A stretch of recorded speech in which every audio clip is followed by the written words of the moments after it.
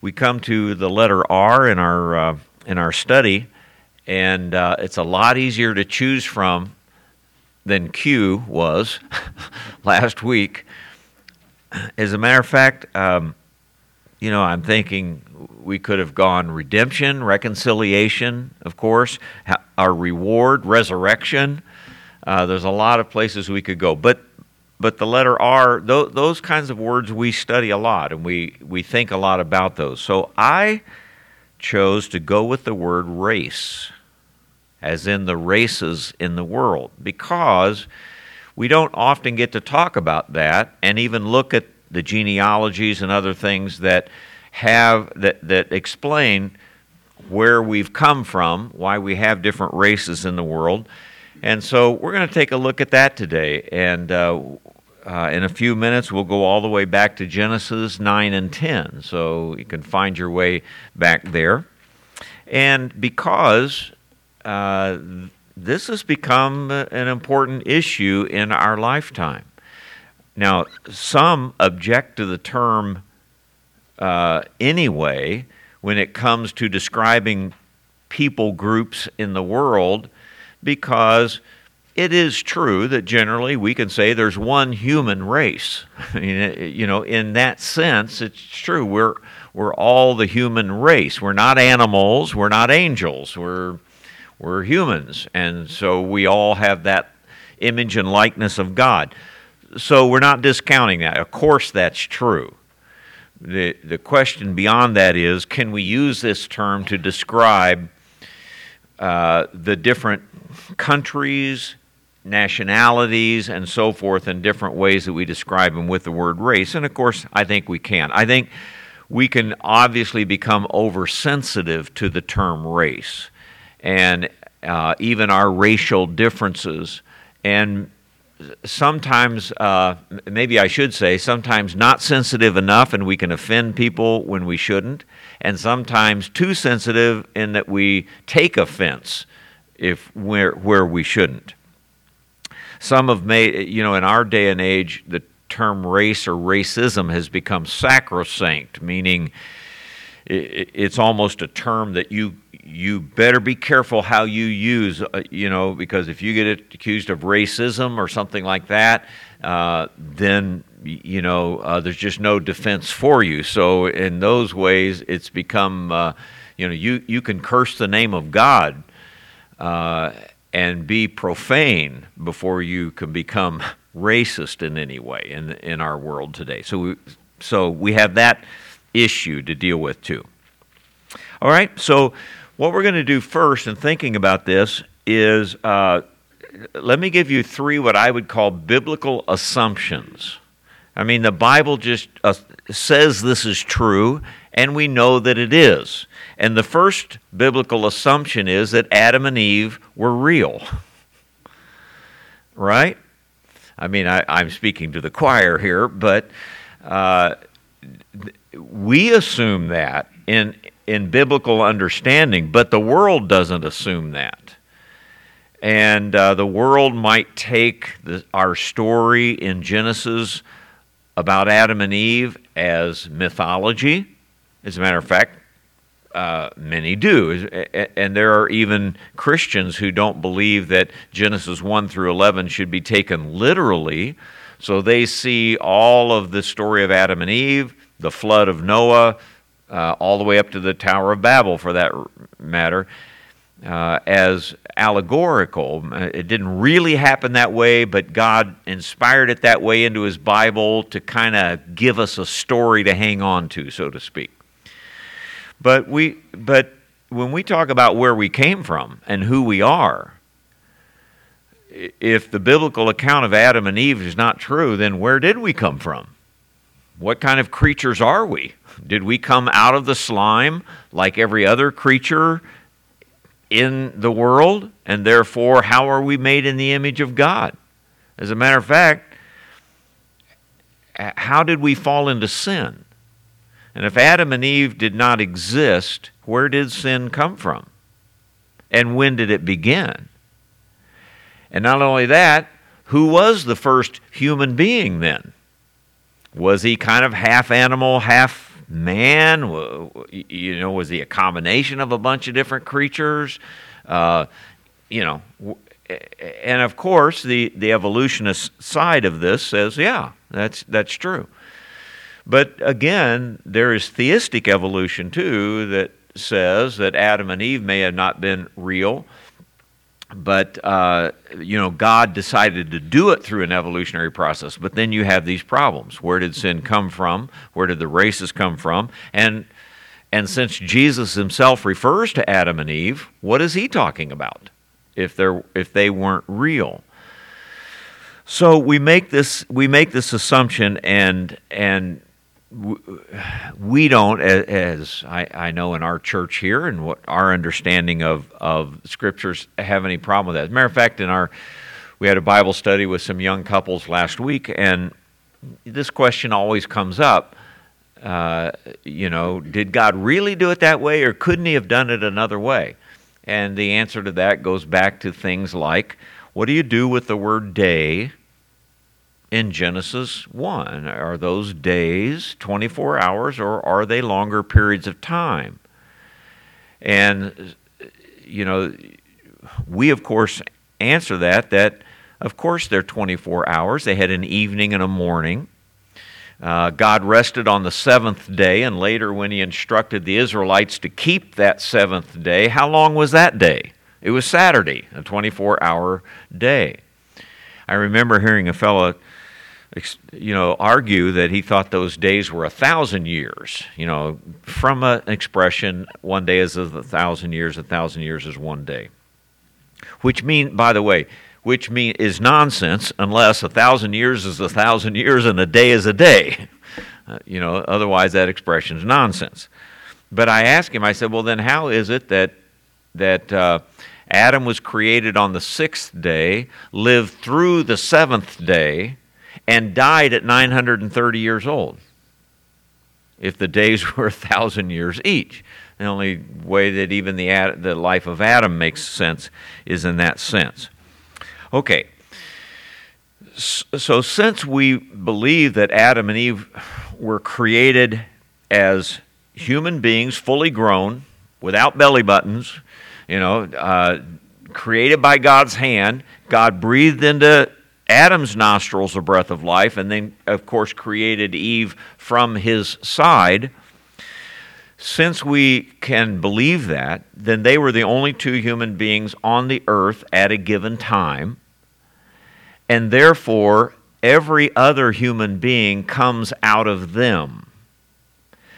There is a belief too, even among some believers, that we evolved from lower species, but once human beings had been evolved, then God chose two of them, and they were called Adam and Eve. And so there were other human beings on the earth, but God was using these two for his plans. But again, then we still have the problem of where sin came from, where death came from, and where we all came from, where the image of God comes from. So we can believe that we all came from Adam and Eve. They are our parents. Wherefore, as by one man sin entered into the world, and death by sin, so death passed upon all men, for that all have sinned. All sinned in Adam, actually. So, right, we come from them. So, when a conception takes place, then that soul that comes into being, really body, soul, and spirit at that moment, gets that life from Adam. In other words, the whole race was contained in Adam's seed. And when Adam sinned, the whole race sinned. We all sinned with Adam. And when we're born, we get our physical likeness that way. We also get our spiritual likeness that way. We get the image and likeness of God through that process of conception or birth. And so we get our humanness, we get our spirituality from it, we get our sinfulness from it. So God isn't isn't creating anew every time someone is born. He does this through that birth process. That's hard to understand. We are creatures of God, but He's done it through this process, and that's why we're all sinners, because we were all there. Remember the expression in Hebrews 7 about Levi being in the loins of Adam when he met Melchizedek. So we're existing in Adam. All right?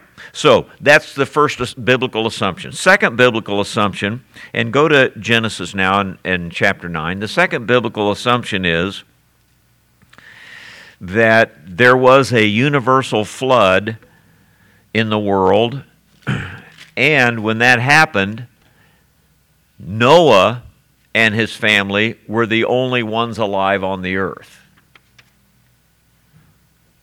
Right? Everyone else died. I'm reading, you know that I collect Harold Bell Wright books. I think I've told you this before. Harold Bell Wright wrote Shepherd of the Hills, and he was an Ozark preacher and so forth back at the turn of the last century. And so I found one the other day. I found one that I didn't have. I've had 16 of 19 books. I have first editions, and I've read them all. And they're usually not good Christian stories, and Shepherd of the Hills was a story about a preacher down in the Ozarks and so forth. And so I found one, and these last three, the reason I don't have them is that in used bookstores and other, the prices go like $400, $500 and up a book for a first edition. And so it sounds terrible that I paid $85 for an old book. But sometimes a guy doesn't know what he's got. And so I found one a couple weeks ago in an antique store and bought it. So I'm reading it, and it's called Long Ago Told. And now I'm disappointed with old Harold Bell Wright because he moved out west and he spent his last days in Arizona and those places. And so he spent it with a lot of Indian people and tribes, and has a lot of good things to say about them, and that's good. But he's kind of adopted in his later writings, adopted their philosophy of where we all came from. And interestingly, in the old Indian stories, there are stories about a universal flood on the earth. Isn't that interesting? In the old Indian stories. But their story is more kind of fantastic. Noah was just one group that lived through the flood. There were others that were rescued by miraculous means and different things, and so, you know, they don't have to necessarily believe they came through Noah.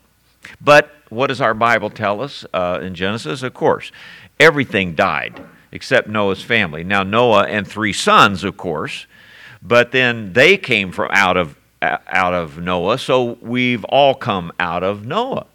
So not only did we come out of Adam, but we came out of Adam through Noah and his wife.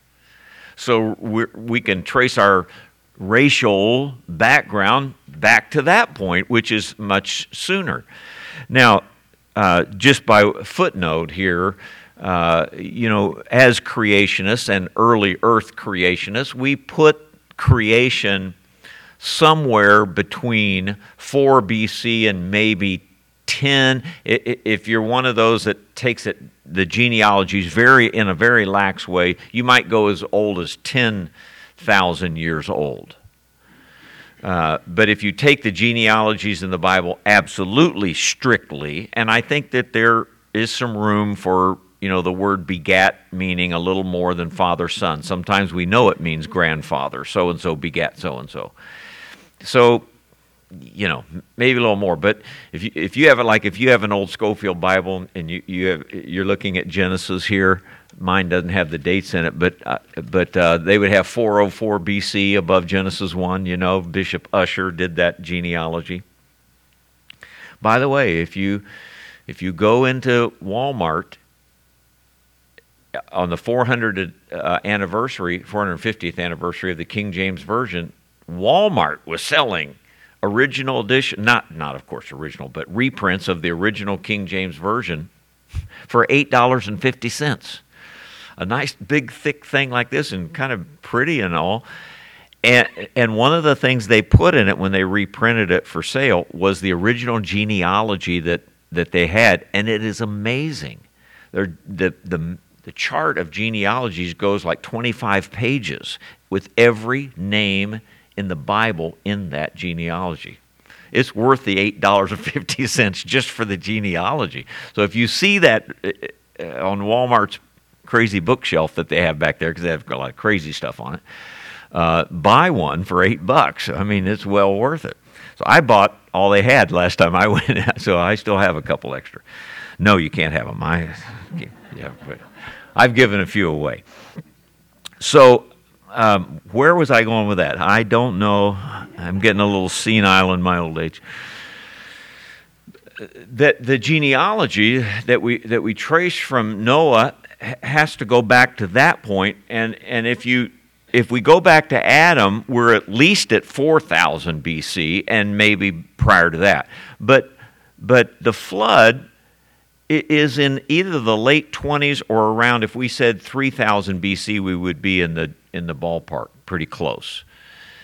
That seems incredible, doesn't it? That we're saying that in, let's say, 2800 BC, there was only one family alive on the earth.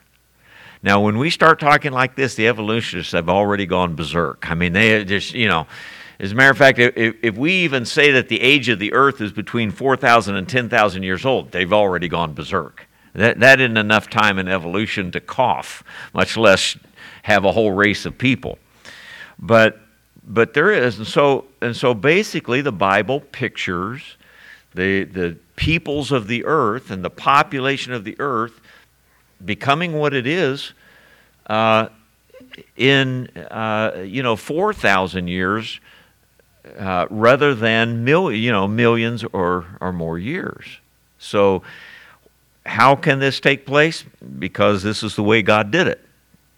And you see the population explosion now. When you think about it, it's not hard to believe that the populations could expand that much. As a matter of fact, some estimate that most of the people that have ever lived are alive right now. Because of the present population of the earth, more people are living and alive right now than have lived and died in history. And that would be certainly true if the Bible's picture of where we all came from is true, which I believe it is. Okay, so we're starting over with Adam, and we can go to that genealogy in Genesis 10 and actually see the beginning of all the races, as we call them, or at least the major divisions of the races and the continents. We don't have to even go back to the early genealogies in chapter 5 and so forth, because we're going to start over again with Noah. All right?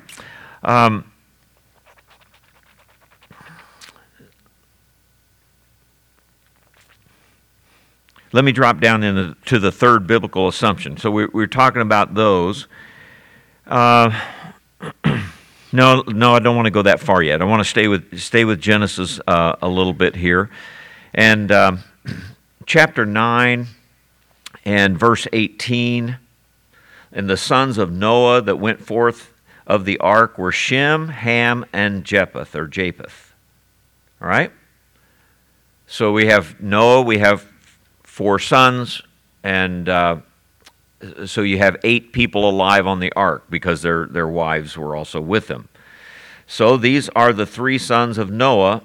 Of them was the whole earth overspread. Pretty clear from Scripture. And then you have a little some details about what happened to Noah, and especially to Ham and Canaan. There was a curse there. Won't get into that.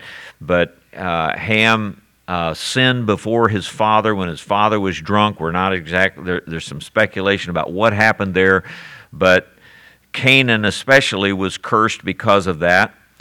And later when God brings the Israelites into the land of Canaan and commands them to wipe out the Canaanites, part of that reason for his taking vengeance upon them can go back to this time when they were cursed of God for Ham's sin. But anyway, in verse 29 it says Noah at that time was 950 years old when he died. So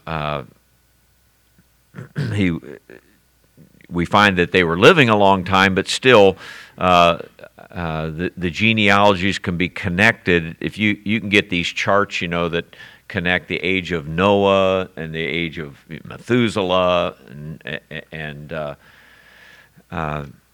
Adam and so forth. All right? Now, these three sons then we find in chapter 10 and their genealogy. So,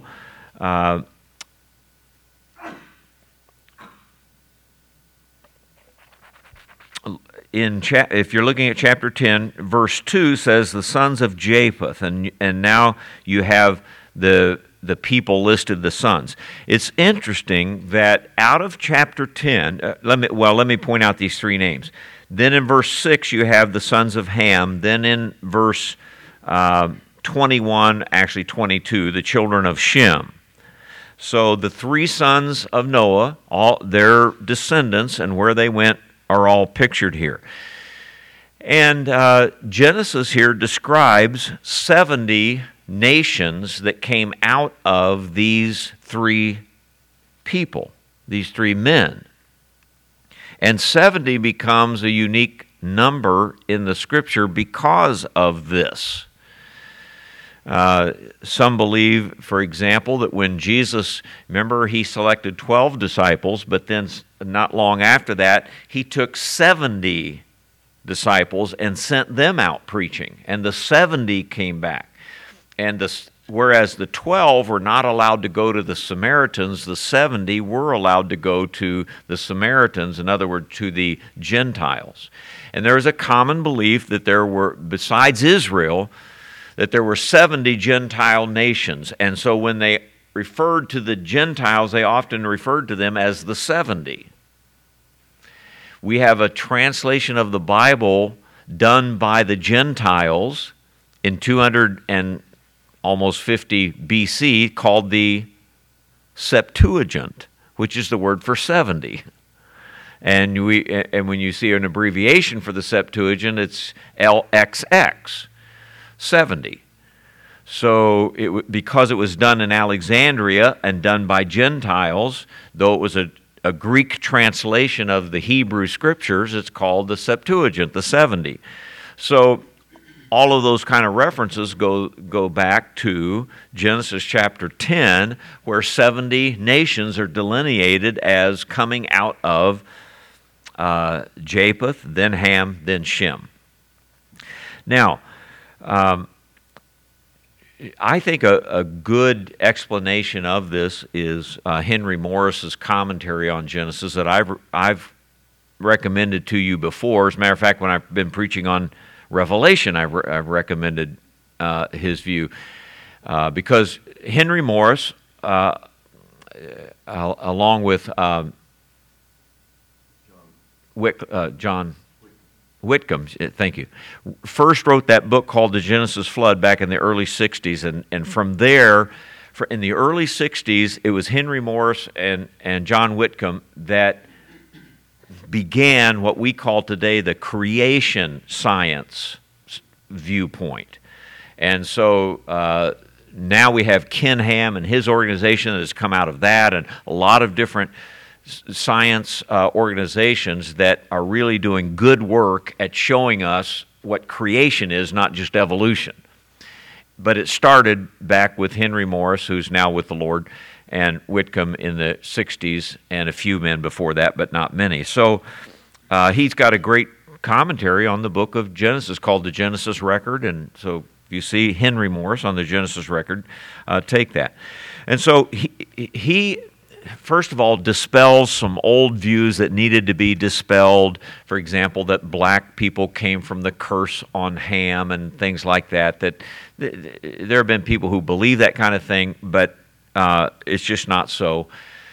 and rather that the nations took on the physical characteristics that they did because of the location where they went. And if for the last 4,000 years, if your ancestors have lived in the suns under the sun of Africa and Ethiopia and so forth, your skin would be darker too. And yet, if your ancestors lived in the North Pole, you'd have lighter skin too. And so we have variations in the way we look, the color of our skin, and obviously the languages, which we'll get to in a minute. Because of location, because these nations went in these areas. So he points out, for example, that Japheth's people, mentioned first here, went north. Gomer is more in the land of Germany, and Tarshish and so forth. Meshech and Tubal, these are places that are described as the king of the north in prophecy. When Russia and other countries come down from the north, they're described with these names. So he describes them as light-skinned, cold-blooded, fair-haired, and there are 14 nations that came out of Japheth. Then Ham went south, and so 30 nations come out of Ham, and these are nations, of course, more in the south, Cush, Ethiopia, lands like that. So more dark-skinned, warm-blooded, and so forth. Then Shem went east in verse 21, 22. And 26 nations come out of Shem, and darker hair, lighter skin, sometimes we say yellow, to the pigment of it. Then, I have also seen that Ken Ham, who now is doing great work, he's the one with the Creation Museum and so forth in Kentucky. He has a chart on the different pigments of the skin and how within 2 to 3 generations, the pigment of skin through interracial marriage, the skin can change totally within 2 to 3 generations. It's kind of amazing. So he's got charts on how the combinations would work and so forth. All right? So then we come to the third biblical assumption. I need to hurry on here, and that is that there was a Tower of Babel where the languages were divided. And when that happened, remember that all of these people were together for a while, and they came into the land of Shinar, and they decided to build there if you go to chapter 12, a land, I'm sorry, not chapter 12. Let me go back. Chapter 11 and verse 2. You see them in the land of Shinar, and they're all together, and they haven't spread out. And so that is not God's purpose for the earth. How are they going to repopulate the earth? Or just populate it, I should say. By the way, the old word replenish in Genesis 1, be multiply, be fruitful, replenish the earth, is a little bit of a reading into that word. It literally means fill up the earth. So it doesn't mean refill as if it had been filled once before and then there was something happened then and now it needs to be refilled, like in a gap theory type of thing. But rather, fill the earth up. And so that's the command of God, to go fill the earth up, and yet they're all in the land of Shinar. How are they going to fill the earth? And so God doesn't want them, God wants them spread out for the population and preservation of the earth. And that we're supposed to have dominion over all of the earth. And they're not doing it. And not only that, but we find out when people congregate together like this, that they encourage one another in their own sins. And so they're going to build a tower, and they're going to worship the stars, the host of heavens, and all of that. And so you know that the whole story of the Tower of Babel that goes on here. But look at chapter 10, verse 25. As you go down through the genealogies of Shem, well, I should say, too, right at the end of verse 24, you have a man named Eber. And one pretty credible view is that is where Eberites, or the Hebrews, came from, the Hebrews. And it could be that Hebrew comes from that word Eber, And it's a pretty credible view. We do know, of course, that the Jewish people are sons of Shem, right? Oriental people. And that's probably the ancestor that they later called Hebrew. But then it says, unto Hebrew were born two sons. The name of one was Peleg. And notice, for in his days was the earth divided, which means at Babel. And so when you go over to chapter 11 and down to verse 16, it says, Eber lived 34 years and begat Peleg. And so you have Peleg in the genealogy at the right place about where the Tower of Babel would be. So the Tower of Babel happened only a few generations after the flood. They're all here in the land of Shinar. Here are the children of Noah, but they're not spreading out. And so God then is going to confuse the language so that they have to leave and go settle together somewhere. Now, there's also a view, by the way, and I know Henry Morris explores this, but I'm not a scientist, so I don't. But that God, after the flood, when the waters came back and the continents were formed, that God expanded the earth and separated the continents with the oceans.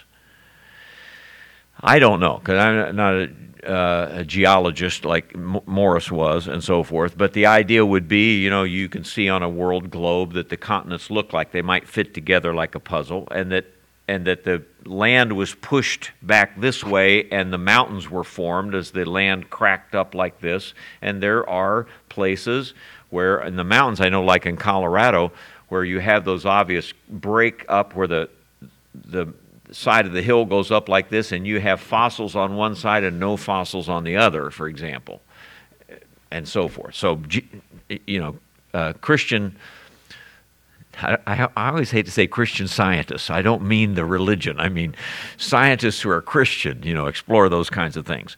So anyway, all of it shows an early earth, and all of it shows, too, that there may have been a physical division of the earth as well as a linguistic division of the earth. That's all I'm saying. We'll let them explore that. But obviously, God did confuse the languages, and so these people go into all the different parts of the earth, okay? And so by the time we get to Abraham's day in chapter 12, all of this is done. The nations are spread out. There are 70 Gentile nations, and they're growing. And the world is being populated, as God said. And you and I come from one of those. Somewhere in there, we could find our genealogy if you just knew what it was. What did your dad used to always say, honey, that he came from... Yeah, he was a real pagan. He was a Scythian. He was Ukrainian, so he said, I'm Scythian, whatever that means, and if you can find your genealogy back there somewhere, you're there somewhere. All right, now, with the only 5 minutes or so that I have left, let me make some present applications from this real quickly. Number one, Abraham and Jesus were Jewish. Abraham comes from Shem's genealogy in chapter 12 here, so he was Jewish, and of course, Jesus was Jewish. And it doesn't do us any good for other genealogies to try to claim Jesus. Jesus belongs to us all. We understand that. He died for the whole world. He's all of our Savior. But the fact is, he's Jewish. And he's a Jewish Messiah, and there will be a Jewish king, and so forth.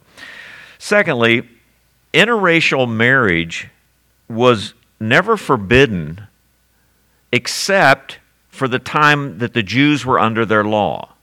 So it was never forbidden before it. It's not forbidden after it. And as a matter of fact, we're told in Ezekiel 16, as God's talking to Abraham, your father was an Amorite and your mother was a Hittite. And that's where Abraham came from.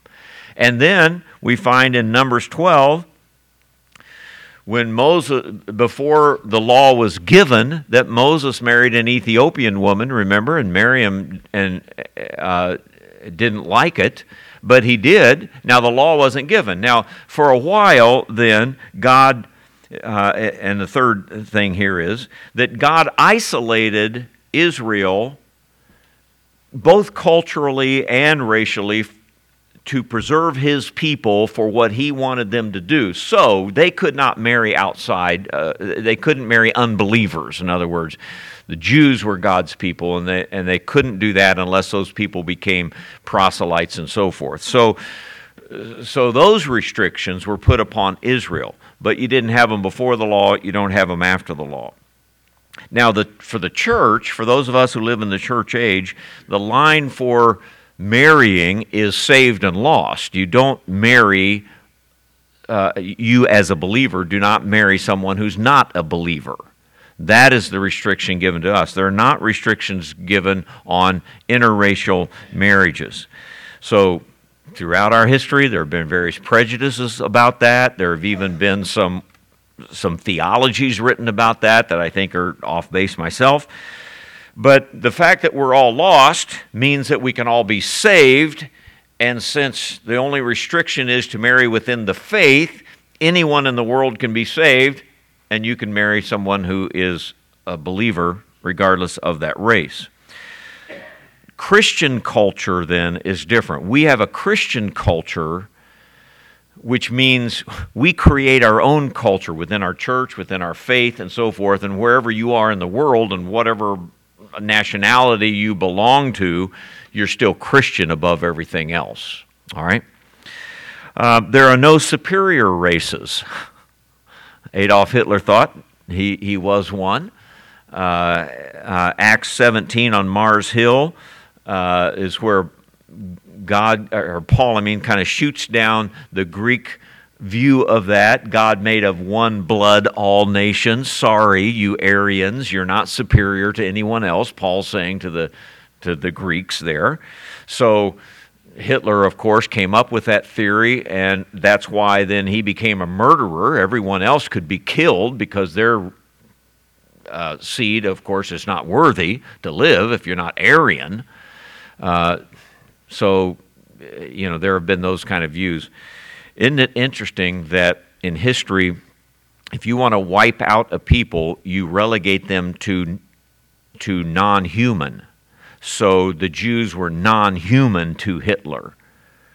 They were as bad as an animal. So you can kill an animal, no problem. You could kill a Jew, no problem.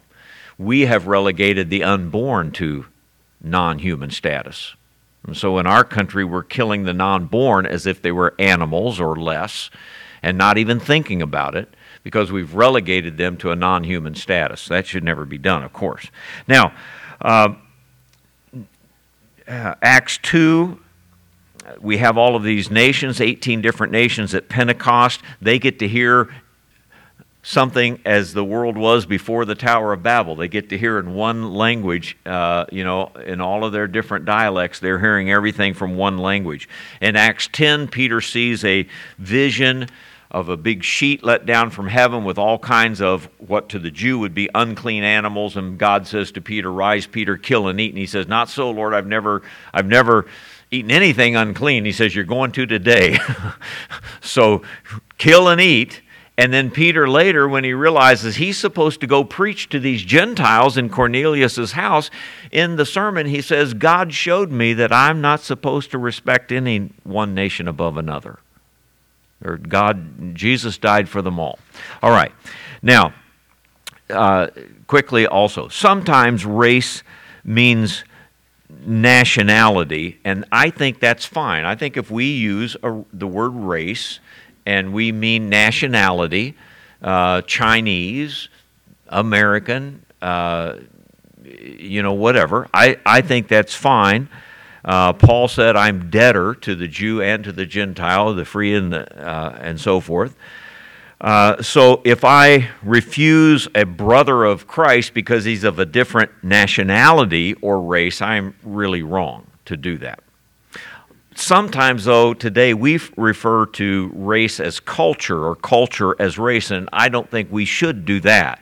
Just because you have a different culture, that's not a racial thing. So in other words, an obvious example would be we rightfully in this country say you have to treat all people the same regardless of the color of their skin, okay, regardless of their nationality, where they came from. But now we're beginning to say, but culturally, I want to live as a homosexual. And you're supposed to treat me as if I were a nationality, right? So whereas in the early 60s we made a law, you cannot treat different people or people differently because of the color of their skin. Now we're saying in the same way you can't treat them different because of their culture. If they want to be a homosexual, you've got to treat them as if they were a race of people. You understand what I'm saying? And so that's where we are today, and we have to be careful about it. So multiculturalism that we have today is simply an attempt to approve anything anybody wants to approve of. So it's not multiculturalism, really doesn't mean accepting all the nationalities. What it really means is accepting everybody's culture no matter how they want to live and what they want to practice and what they want to do. So in that sense, we do not. And, you know, we may recognize American Indians, Native Americans as we call them, but that doesn't mean I have to agree that their ancestor worship and spiritism that they believed in, even as Harold Bell Wright describes it, you know, that has to be accepted on an even par with Christianity. You know, the race part of it does, but not the culture part of it. All right? Any more than European Druid worship I have to accept because you know, we accept Europeans too. All right, so Christian culture comes from a biblical view of human life and action and transcends any culture created by unsaved people or any race as well. Heaven will include all of us. And we find in Genesis 21 and 22 that all the nations are there. And we find that of the church of Jesus Christ, that we're saved out of all nations and cultures and races. And so we're glad that we are. The local church of the New Testament is the greatest interracial, multicultural group on this earth. That's why God has local churches. And He has them in every part of the world so that when we become Christian, no matter what our background, no matter what our ancestry, we come into the body of Christ on equal footing. And we all are children of God. We all live as children of God and accept each other as that. In Paul's day, even a slave or a senator in the Roman Senate all had to be treated the same in the Church of Jesus Christ. And that's where the great leveling is to the Christian. Inside these walls and inside the body of Christ, we understand that we're all children of God on equal footing. Because we're all children of Adam, and we're all forgiven the same way as children of God. And praise the Lord for that. Okay, I'm a little bit over time. Let's pray. Father, thank you for allowing us to think of these things again today and looking at the history in Genesis that we have, that where we all came from, and even thanking you for forgiveness that we have in Jesus Christ and giving us that great status as children of God. May we be busy about finding those people who would hear the gospel and become sons of God with us and be blessed along with us. And we'll thank you for that. And all of these things in Jesus' name. Amen. Thank you for being here today.